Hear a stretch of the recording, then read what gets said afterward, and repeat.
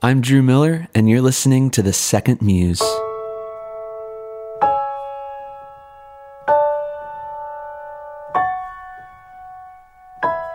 To kick off Season 2, I'm talking with Sara Groves and Brown Bannister about the first album they ever made together, Add to the Beauty, and specifically the song Why It Matters. If someone were to ask me for an example of a songwriter who nails the fundamentals of songwriting, I would point to Sara Groves. Her songs are slow burns, methodically stringing together thought after thought, steadily building emotional momentum until very often the last few seconds bring the entire song home with tears in the eyes and shivers down the spine. She wastes no words, but leaves enough unspoken for her songs to speak all the more profoundly. And in many ways, Brown Bannister is to record producing as Sara Groves is to songwriting. He's a master of understatement, subtlety, and giving the song just enough of his own touch to bring out the voice of the artist. That's what makes them a marvelous team. What I love most about this conversation is hearing how sincerely they both believe that they are not originators, but faithful stewards of their art. I hear behind this shared conviction of theirs an abiding delight in the act of creating that I believe enlivens both their work and this conversation. So I hope this discussion leaves you with a craving to add to the beauty yourself and a hearty reminder of why it matters that you do. Sara Groves, Brown Bannister, thank you so much for joining me on The Second Muse. Thank you, bet. Drew. Mainly Sara Groves. No. Oh, come on, being modest. Well, we'll start with the Wendell Berry quote that inspired the title of this podcast, and just talk a little bit about what that quote means in each of your disciplines with both songwriting and record production. So the paraphrase of it is that it seems that there are two muses. There is the muse of inspiration, which gives us inarticulate visions and dreams, and then there's the muse of realization, who returns again and again to say it is yet more difficult than you thought. And of course, we're talking about that muse today. Mm-hmm. And so I like to start these conversations by just asking if we were to personify that muse, how would you describe your relationship to the second muse? Even over the course of time, how would you chart that? Like, are you in good standing, or have you had a few falling out moments? So we'll start with you, Sara, with songwriting and how you relate to that particular voice. Well, when I think about it, I think a lot of it has to do with awareness. If you're actually cognizant of what's happening, that helps. And it took me a long time to become aware that actually telling myself the truth is very, very difficult. I can, like you say, you have this first moment of inspiration, and I compare that to in your eyes when you have a floater. You ever get floaters? And you look at a blue sky? If you look directly at it, it moves away. And that's how that initial inspiration comes, like he says, as dreams or as this sort of, it's things punching through the subconscious. So you have this experience that's tied to all of your life, all the stuff you've taken in, what you've been reading, what you've been listening to, conflicts in your relationships, and something pops through. And in that moment, that's the first one I take, or that's my experience with it. Yeah. I'm sketching as much as I can because it's very, if I look directly at it, it will move away. Right. If I try to examine it in kind of with a logical sense or come at it. Right. So I, in that moment, try to capture what I'm feeling, what music was playing, what brought that feeling about or that sense, so that when I revisit it for the kind of the work of it. But the rest of the time, the second part, I would say, I was a good 7 albums. I told you this the other night at that event. I said, my mother would take a phone call every record. You know, I love that. Complete crisis. I don't think I can do this. I think I've who told me I could do this? So someone's been lying to me, and people have been building me up or just sort of humoring me, and I'm not capable of this. And but I would have this crisis. It helped me a great deal when my mom said, I actually take this call every album, and this is right on time. And that helped me examine what was really happening. And for me, I think I've realized that for me, the song, or at least maybe not the song in all of its melody and all that, but the song exists, at least the idea or the truth of it exists already. So what I've done in that inspiration moment is I've uncovered a bone, and I don't know if I have a Tyrannosaurus Rex or I don't know what's under the ground, but I'm excavating then, what does this really mean? Yeah. If I'm really being truthful about it, that's what I'm doing. I'm trying to really uncover. To me, that's both the hardest part of it, but also the greatest joy. Much like I can only imagine what an archaeologist would feel upon discovering a bone. So when I find something under the ground like that, then I start doing this work. And for me, that comes.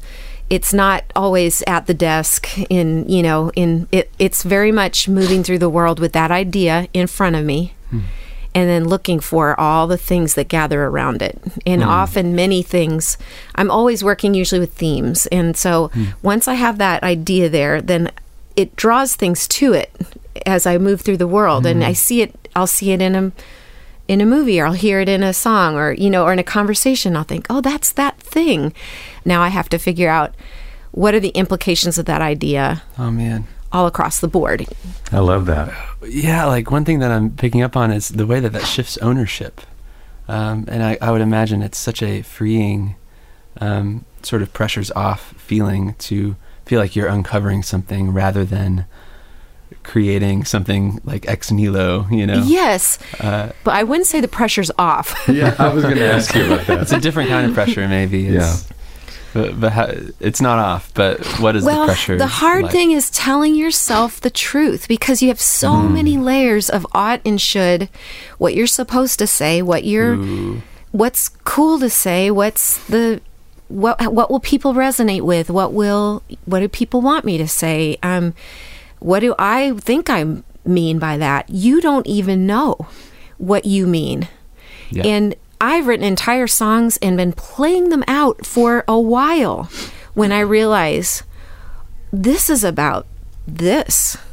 I was writing this and I'm telling a story about this is about my grandfather and how blah, blah, blah. And it's like, no, this song is about me.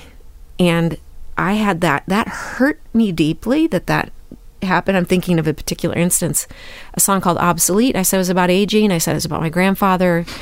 I'm out playing, and I'd had a friendship shift, and it left me outside, and I didn't know where I belonged. And this song is that. I'm processing actually something much closer to home, but it comes out in maybe a universal way, or in a sense that hopefully people can, I see themselves in it. And but I think actually telling the truth about what it is takes a lot of painful honesty to say, I'm actually pretty wretched,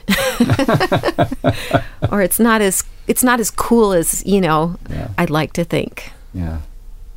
But ultimately, the truth is what people need to hear. I think so. I think that's what, and that cuts right through all those. I think that's what goes out, and he does good stuff. Yeah. Right.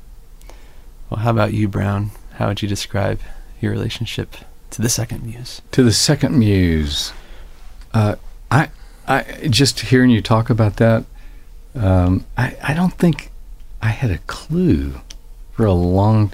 Actually, I don't have a clue about a lot of things. That's not true. But in terms of, I wish I could be like Charlie Peacock. The person that thinks and philosophizes and just makes these great. You were talking about, like him talking at that conference, about the future of Christian music, but I feel like after many years of just sort of like being thrown into production and just knowing nothing about it, really knowing nothing about music except for my piano lessons that I had as a young person. I was pre-med, never wanted to be in music. And God just had a different plan and just divinely put me in the chair. And it's crazy. It's crazy to me. Can you share a little bit about the specifics of that story? Well, I was pre-med, and then I just got off the rails a little bit my junior year in college, and just felt the need to kind of pull back and take a break. And through a long story I won't tell you the details of, but divine coincidence, God put me in, instead of taking me to Missoula, which is where my dad wanted me to go, he brought me to Nashville to work for an elevator company with the owner was an elder in the Church of Christ, which is my faith tradition I grew up in. Yeah. So I think my dad felt like it was a safe place. Mm-hmm. And what happened is I got here and never could get the guy on the phone that day, and just drove around, actually drove onto Lipscomb's campus. Oh, I saw a guy who I'd barely met 2 years before at Abilene, where I was going to school, and he said, "Hey, you need a place to live?" "Yeah." "You need a place to work?" "Yeah." And so he said, "I'm going to a great church, Belmont Church, down on Music Row. Don Finto's the pastor." It just changed my life. And then we got plugged into Koinonia Bookstore, which is kind of where Christian music, that was sort of the hub. Birthing room, or the hub or something. And when I graduated, my friend who had already moved here said, turn down those other 2 job offers and just come back to Nashville. And so literally he brought me back, put me in a bluegrass band, had no business being in a band of any sort. A rubber band, maybe. What did you play in the bluegrass band? Guitar, bass, mandolin, and Lord forgive me, fiddle. And I just did my best impression of what a fiddler looks like. Kind of like doing this, but not being too close to a microphone. I wish listeners could see. Yes, the little sawing away. Anyway, after that, I tagged along with him. He was working for 20th Century Publishing, and I'm trying to hurry. But You're good. He finally said, "You know what I want to do? I want to be a producer. I'm going to be a producer." He didn't say I want to. He's one of those 8s. And Yes. Enneagram 8. yes, going to do Enneagram it. 8. Gonna do it. Decides This is to do what it. I'm going to do. Yep. Yeah. And so he said, "Why don't you go to Belmont College and learn how to be an engineer? You can be my engineer." So I thought, okay, I'm so agreeable. Yes, you are. I love this because you just tucked in with this very strong person. Yeah.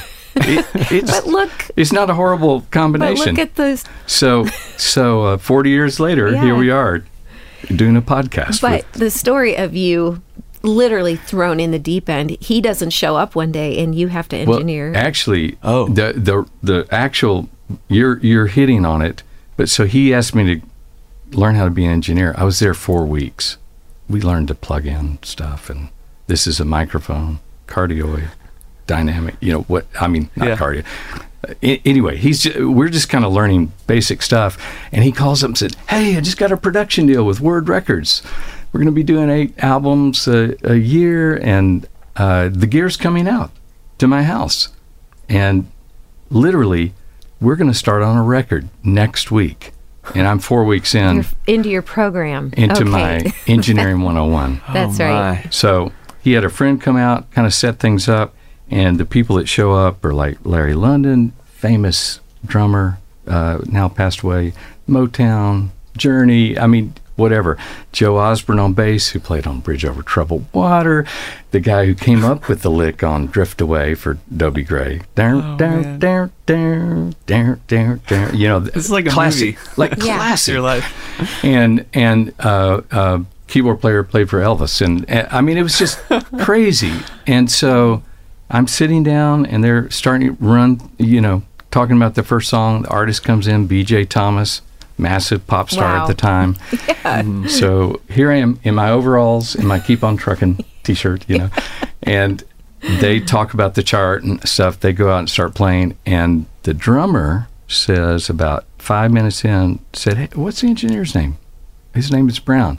"Yo, Brown, can you put some 10K in the snare drum? Because this snare drum sounds like expletive. And I'm this little, sheltered kid. I just turn completely red. The window's here. I lean my head on the console and say, Lord, what is 10K? What is 10K? So that is the vast experience and preparation I came into this industry with. So for a long time, the second thing that happened is girl in my youth group, I helped make a tape for her great grandmother's 90th birthday. I happened to play it for Chris. He's like, oh, I like that. He calls up Stan Mosier right there. All this stuff is like... Yes, he's making it happen. He's making it happen. Stan, listen to this. Plays him about 30 seconds of a 14-year-old song. Hey, what do you think? He said, sign her. I mean, it's just crazy, right? So that was Amy Grant. No way. And he turns to me and said, Brown, you want to produce this? I said, Chris, I don't know how to engineer. I said, I can't produce. He said, that's right. You don't know how to engineer. That's what it was. He said, you want to produce this? I don't know how to produce. He said, you don't know how to engineer. We cut the first gold record in Christian music. It won a Grammy. I think you should. And he just like threw me into the deep end. So let me start doing what ended up being 20 some odd records with Amy. Yeah. So I feel very unprepared and ill-equipped. But once I started realizing some years in, oh, wait, this is not about me and my job. This is about Sara Groves or Amy Grant or whoever's in the chair. And it's all about service and being a servant. Well, I'm going to interrupt you, but you're always modest about your gifts. But I remember jokingly looking over your console, where is the beauty button? Because Brown has such a sense of aesthetic of beauty. Yes. And of course, his name is on all the records I'm listening to growing up, and I see this name. I think this is some big deal. Like, really, I'm picturing a more arrogant guy. Right. Yeah. No, I'm kidding. Right. But just like, this is, Brown, Bannister, and you're on all these, but it's my favorite record of every one of those bands. So they do records out, but when they do, it's like every time I'm tuning in and thinking, ooh, this is really good of this band. This is a great, then Brown Bannister, that name, it accompanies this other sixth sense, this sense of beauty. So you did that. I've worked with a lot of producers, and a lot of them, and it's not bad. It's part of collaboration, but they're expressing themselves as well. And I felt like with Add to the Beauty, it was just this very expression of myself. But do you have language for that now when you're working on something? Is it completely under the subconscious that this really ability to bring beauty? Well, I would never credit myself with doing that, but I think I realized at some point I'm more of a shepherd than. I mean, there are these amazing people. Usually, everybody I work with has more like talent and skill in their little finger than I have in my whole person. But it's not about that. My role is not about that. My role is to go, I love your little finger. I love all those talents. I love all those skills. And just like trying to draw that out and just encourage people to in a safe environment where they can just bring ideas forward. So really that's more my role is shepherding other people's gifts. You are doing that, but you also have a very good sense, just natural, it must be natural, what to keep and what to get rid of. Okay, when you're assembling things, when you are assembling things, your sensibilities are very they're very complementary to what's happening. It's very in tune with, I think, the zeitgeist of the thing, of what's happening in the process. So I think it's much more you have a gift for that.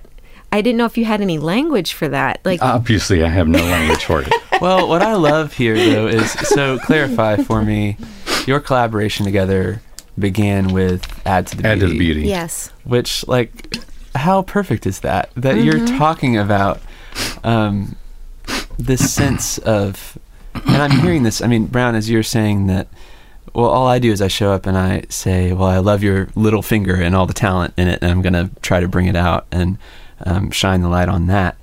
And you're talking about the artist that you're working with. So, but then Sara, you are like, well, I love this thing that I've uncovered. You know, it's not mine. I just found it and I want to, you know, shine the light on that.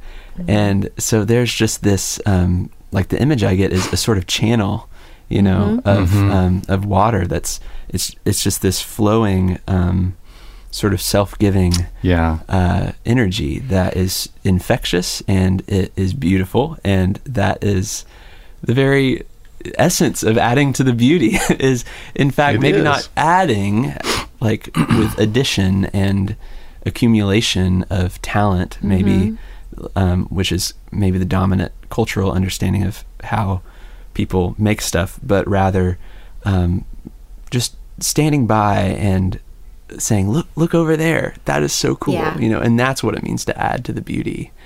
And I think that's so in line with the idea of listening to what it is you're making, and with this muse that says, stop, pay attention. You might not have all the right answers at the very beginning, and you need to listen. I think for me, you really hit the nail on the head. It's listening. It's observing and stuff. And I will push back on you, like just sort of the anthropologist brushing back the sand, you know, and uncovering the T-Rex. Everybody's checking each other's modesty. Yeah, because your ability to, I said in my class this morning that Sara spoke to, as much as I love her music, I just love her music and her songwriting. As much as I love that, I love hearing her talk about anything, you know, about this piano or, you know, whatever, this horrible carpet on the floor. But the way she, you know, I guess all of us have the same tool belt, you know, in a sense, and language and stuff, but the way, like knowing what word to pull out, metaphor and all that stuff, you're amazing at. This is a fun word. I like what he's saying, though. I do think we're kindred in our delight.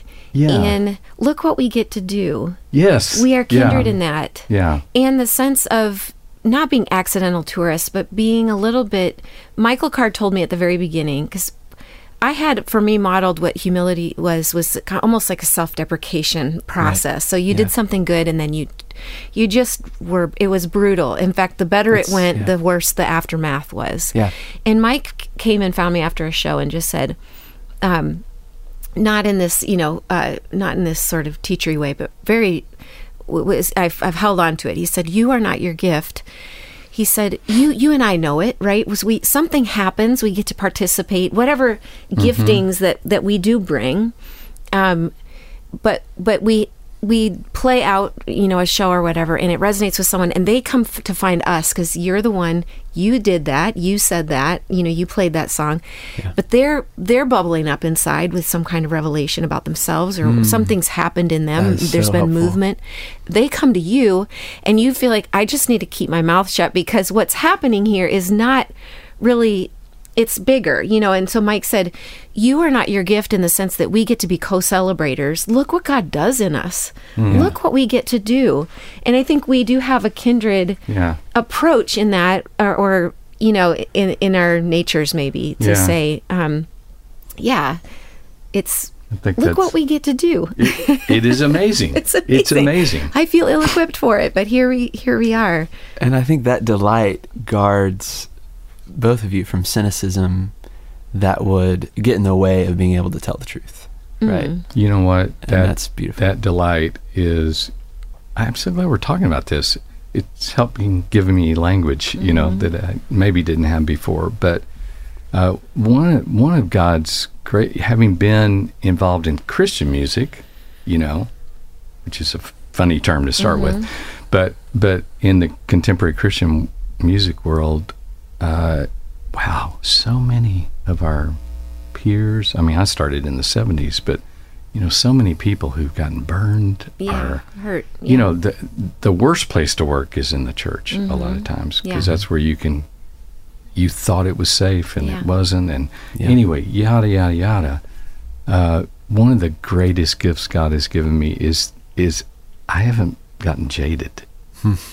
I still believe that the Holy Spirit can just permeate something. Yeah. And you release it to the world, and man, there's just no telling what's going to happen when people are listening. And it's such an honor to be a part of that. Let's go ahead and get to the song. And we were going to talk about Floodplain, but Add to the Beauty just keeps coming up. Would y'all mind focusing on that one instead, or would that be okay? This project is exactly what we're talking about, though, because I worked with you first because I had conversations. I'd really connected with radio on that one, but very naturally so. It was a song that I had written. It was part of the record, and it wasn't, I didn't try to write a radio song. It just happened to meet and fit and be good. It just did well. And that was my introduction. That was sort of like my debutante, my arrival. And that still is kind of like a lot of people that are listening now started listening then. And but with the second album, I went to create this like very relationship-oriented record. Yeah. And then there was like kind of a long, heavy discussion about nothing sort of suits radio. Nothing's making that leap. So I had to kind of create something that I felt was contrived, because I just kind of had to sit down with the rules and try to create something that fit. And but there was a sense that this is your last chance to really kind of break through in that realm, in that space. We were talking about different spaces. This is your last chance at kind of breaking into this more like a radio space. And so you and I were talking initially about doing this very, creating a radio-friendly record. And we talked with Jeff, my label president. I don't know if you remember this, though. Then a few days in, we've been talking through songs, and I come just crying, just devastated. I can't do this. I can't, like, whatever goal we've set, I can't make that the goal. Yeah. And you are so always, but such a good listener. And hey, like, it's going to be okay. And we're going to make the record. Like, what do you have in your heart to make? So the whole project kind of ended up going, starting out in this direction, and then moving into where are you right now? What's happening? But I'd had the conversation with Charlie, and he had said to me, you are not a Walmart, you're a mom and pop. Mm-hmm. And you people trust you, and they keep coming, and they will keep coming as long as they find you trustworthy. And but there's merit to that. That's not without merit. Being a mom and pop is great. Right. So then we came with a new approach to the whole record, and it was just like I just remember that all that stress melting away. No. And that's Add to the Beauty. I'm not going to try to be something else. I'm going to just be amazing myself, be here, and write about what's happening.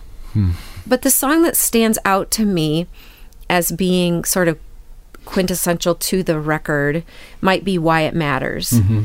And that's about the cellist Sarajevo. And but again, yes, you go to say something like that. The original inspiration is it matters, creativity matters, art matters, adding to the beauty matters. Mm-hmm. Having a sense that there is this invisible thing happening matters. Yeah. But so if I were to approach that, when I do approach it with my sort of the front of my brain or my thinking self, it can end up sounding like a cat poster, or it can be, a inspirational talk, Right. So the second muse to me is trying to get to the truth of that I had lost hope, that it mattered, that it was my confessing that I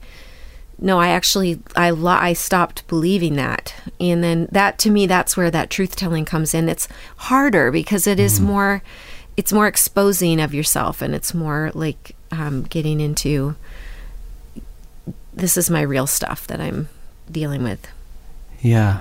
Man, it's almost like you need a more elusive way of talking about the thing you're trying to tell the truth about in order for it to resonate. Like, if you it's like the floater you're talking about. Like, if you look at it, it's gone. That's beautiful. A more elusive way to talk about it, because you've been with a friend who's been giving you advice straight on, right? You know, that doesn't, and it doesn't. Like, it's helpful in a way, but that's not what a song is for.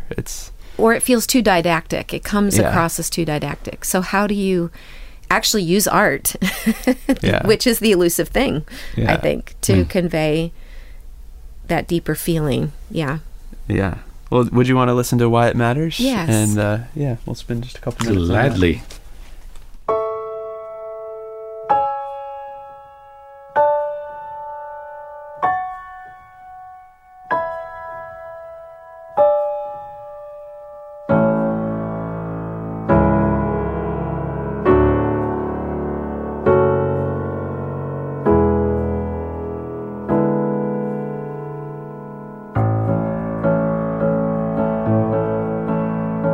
Sit with me and tell me once again of the story that's been told us, of the power that will hold us, of the beauty, why it matters.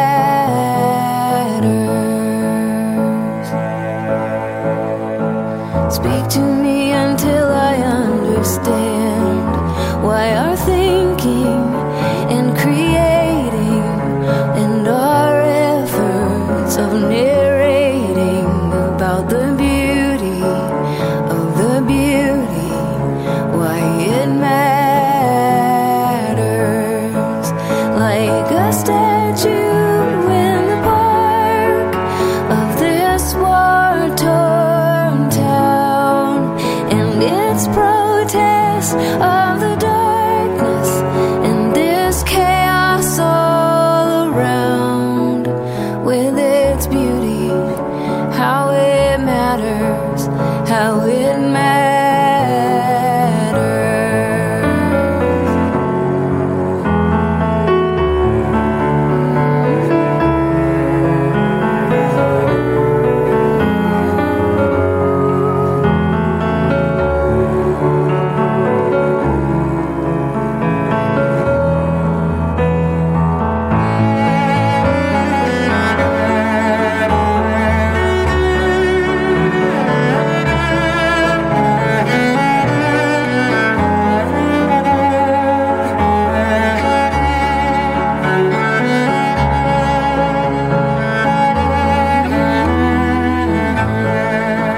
Like a statue in the park of this war-torn town, and its protest of the darkness and this chaos all around, with its beauty, how it matters, how it matters.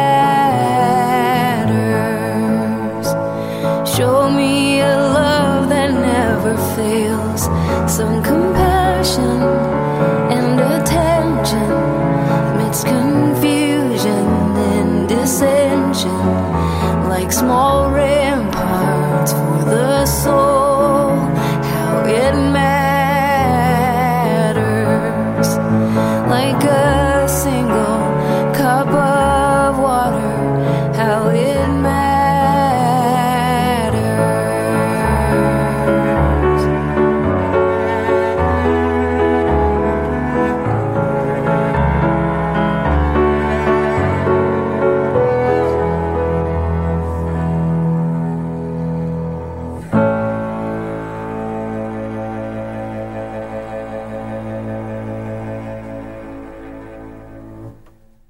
She was telling the story, the Bosnian conflict. I guess, would most of your podcast listeners know that?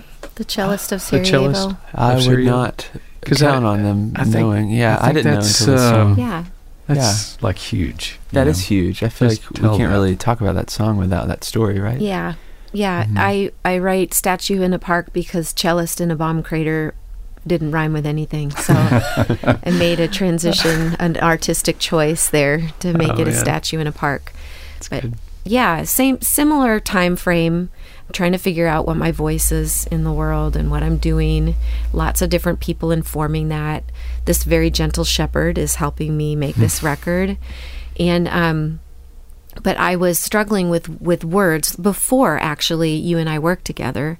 I had done the previous record with Charlie Peacock, and we had been talking about, and he's the one who had helped me identify the mom and pop thing, that idea that I wasn't a Walmart, I was a mom and pop.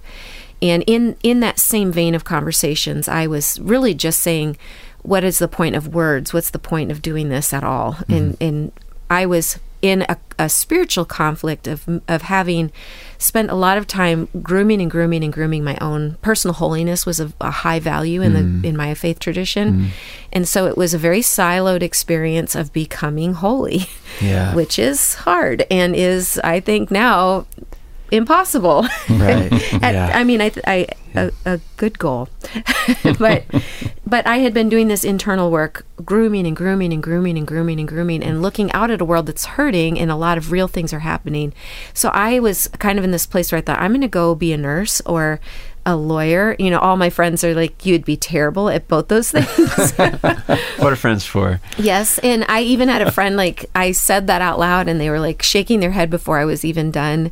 So the people around me are saying, I think you're supposed to be a songwriter. My girlfriend said, you know what, why don't you write songs about it? And it just felt very not useful. And Charlie told me the story of, Charlie Peacock had told the story of the cellist of Sarajevo, who had witnessed a bread line of 22 men, women, and children waiting for food. A stray bomb had fallen on them, and it was outside of his apartment. So he had been kind of firsthand witness to this tragedy, and it so devastated him. He was a cellist in the Sarajevo orchestra, and he put on his response. In response, he put on his tails, his full tux, went out and played 22 concerts, always in sort of bombed out buildings, places of where great loss had happened. But he played 22 times to commemorate everyone who had died. And at times he was playing in not exactly like war zone, but there'd be sniper fire and different things happening around. So there was danger to it as well. But it drew the eyes of the world to what was happening, this protest of beauty coming up out of a bomb crater. There's this man playing the beautiful Adagio in G, and he's, in his grief, lament, he's making this protest of beauty. And that's been a mobilizing picture for me in that it matters. You know, it's such a, like, peacemaking, you know, it's not active. So here's this active protest of beauty, and seeing that, it became sort of the litmus of my moving forward and what I want to put into the world. Makoto Fujimura says, culture is not a war to be won, but a garden to be cultivated. Now, it's a lot easier. You don't like something to just shoot at it, or to go, you know, come at it and just say, stop it and attack or whatever, do that front, you know, that more aggressive stance. But cultivating a garden takes time and planning and thought. So I was working with all these images and thoughts that our ability to kind of tell these stories and to keep our hand to the plow of peacemaking and of making beautiful things and of putting questions into the world that might lodge themselves in the back of someone's mind, who just like they have for me, to ask myself a question: what is the good news? What is the good news? We're told to spread it, but what is it exactly? You know, and that question lodged in my brain, and those kinds of things work on me for years. So I think that was kind of the thought behind this song. It matters that we keep trying to come at this and tell it again and you know, find as true a reality as we possibly can. But I'm at that table asking, tell me why this matters. And I'm feeling like it doesn't at the point that I'm working on. Yeah, I mean, our instinct is to think that for something to matter, it needs to take up a lot of space or be big and noteworthy in some way that kind of fits our dominant measurements. But as you were talking, I just thought of the last line of the song, like a single cup of water. Yes. And that line always undoes me precisely because of it. It's a single cup of water, smallness. And if that can matter, then... Yes. Or even the line before it, say, just attention. Yeah. Just in a world of distraction, like, what are these small things I can give that it's are... a mustard seed. Or a moment of peace in a world of dissension, a moment of attention, of looking at somebody in the face. I see you. I'm here with you right now. I'm recognizing the moment we're in. Yes, that these are important small gifts that we give and participate in the middle of, a lot of sound about my own self as an artist. What does it matter? Always at all these levels of voices, I'm sure, as you're dealing with teaching your students, I mean, they are at war inside themselves. Yeah. The artist is, a great deal, just trying to put that flag alone in the ground, that it matters, that I even try, that I continue to be creative. So that whole album it also marks my turn toward social justice issues and trying to speak about them in a way that there's just a lot of, it's loaded. It has a lot, people have feelings about, I went a little bit after this. Was invited to go to Lausanne, which was like a global congress of like the evangelical churches meeting in South Africa, and it was amazing to me the war, the kind of internal war between word and deed, and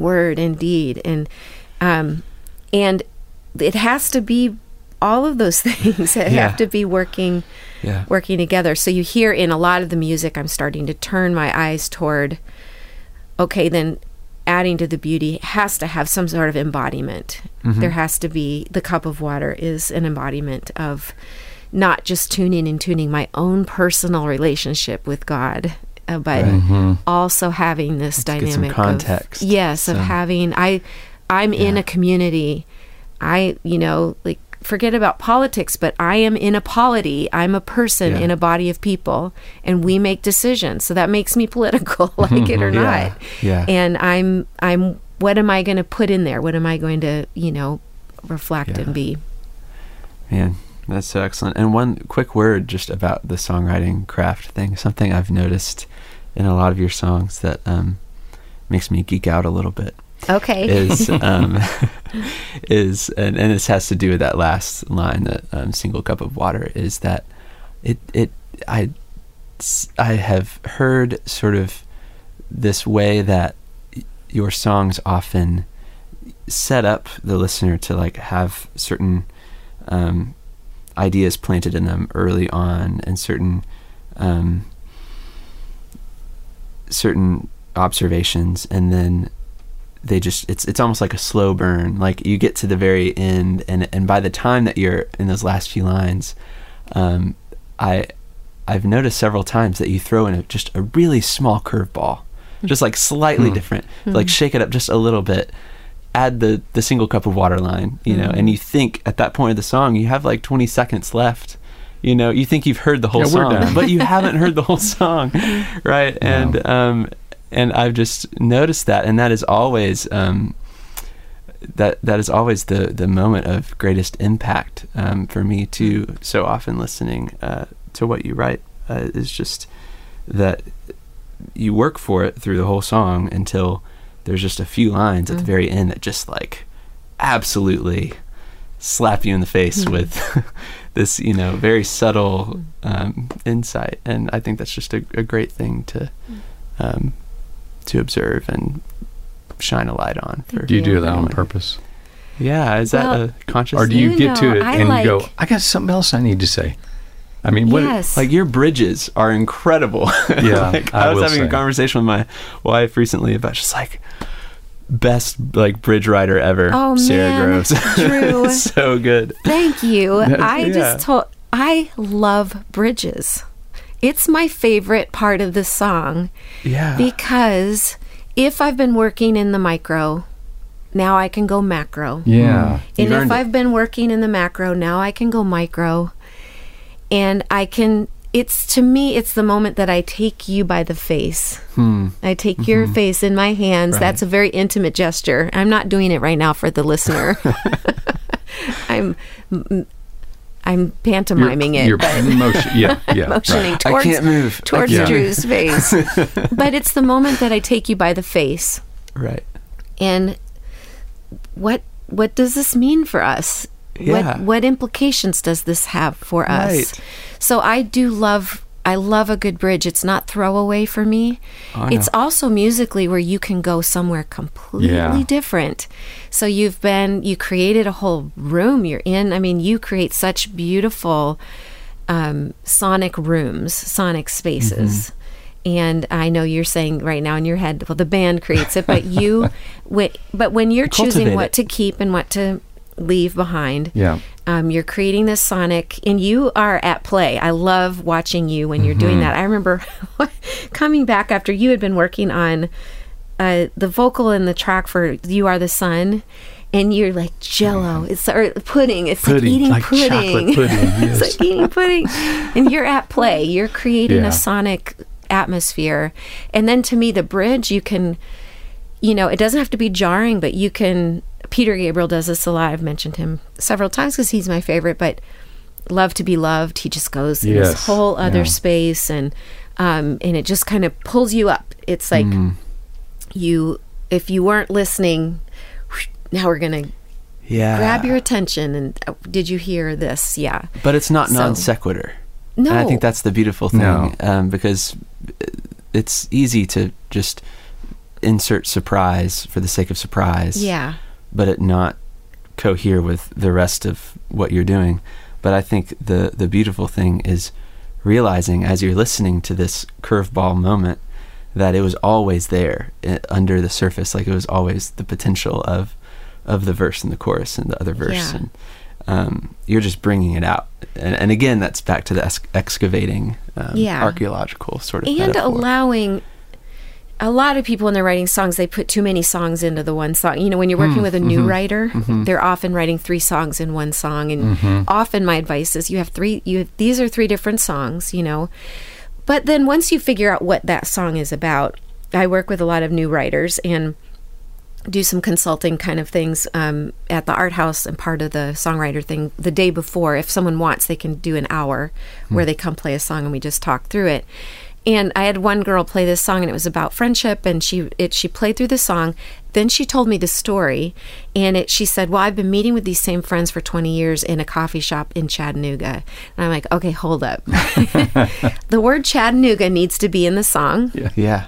Maybe the name of the coffee shop, maybe all the details of the story need to get into the song, because you're trying to write about friendship in this broad sense, and that all needs to be, the more intimate detail will make it more universal, actually. Right. And it's the paradox of particularity. Yeah, to bring in the particular and those careful details and things, but to have to take the time before you write and just go at writing to have all this kind of information that you're, again, it's like flower arranging, you're pulling, what colors could I use and what, but if you don't have a lot, and if I sit down to write a song and I don't have all that sort of material to pull from, then it's very tortured, and it often doesn't get finished and won't work. Yeah. But if I have an idea and it's already something that's interesting to me, it's some kind of epiphany that's been working in me, then I can pull in all these things. I also really enjoy adding a new idea or a new lyric or something that does that, even in the outro. Yeah. If I'm singing, even, and I love a long outro, and I had to be reined in. This song needs to just end. Yes. It's like somebody who talks too much in concert. We want to hear your music too, Yes, but I like to sometimes even say, reference, make a pop culture reference, or like at the end of When It Was Over. Oh, man. And I sing, "Come talk to me, won't you please come talk to me," just throw that in there, and then that pulls in this whole other viewpoint about what's happening. That's the first song on the record. Yeah. I love that track. So go listen to that track. Whoever we're talking to. I'm going to listen to this album on the way home. Yeah, all the way awesome. through. Well, it has been such a delight to get to talk to both of you. Thank I've been looking you. forward to this Fun. for a while, so thank you so much Thank you. for taking the time. Our pleasure, my pleasure. My pleasure. Speak for yourself. My pleasure. No, I won't speak for you. our pleasure. Our joy. Yes. No, it's been fun. Oh, man. The Rabbit Room has partnered with Lipscomb University to make this podcast possible. Lipscomb has graciously given us access to their recording studio in the Center for Entertainment and Arts building. We're so grateful for their sponsorship, their encouragement, and the good work they do in Nashville. This podcast was produced by The Rabbit Room, where art nourishes community and community nourishes art. All our podcasts are made possible by the generous support of our members.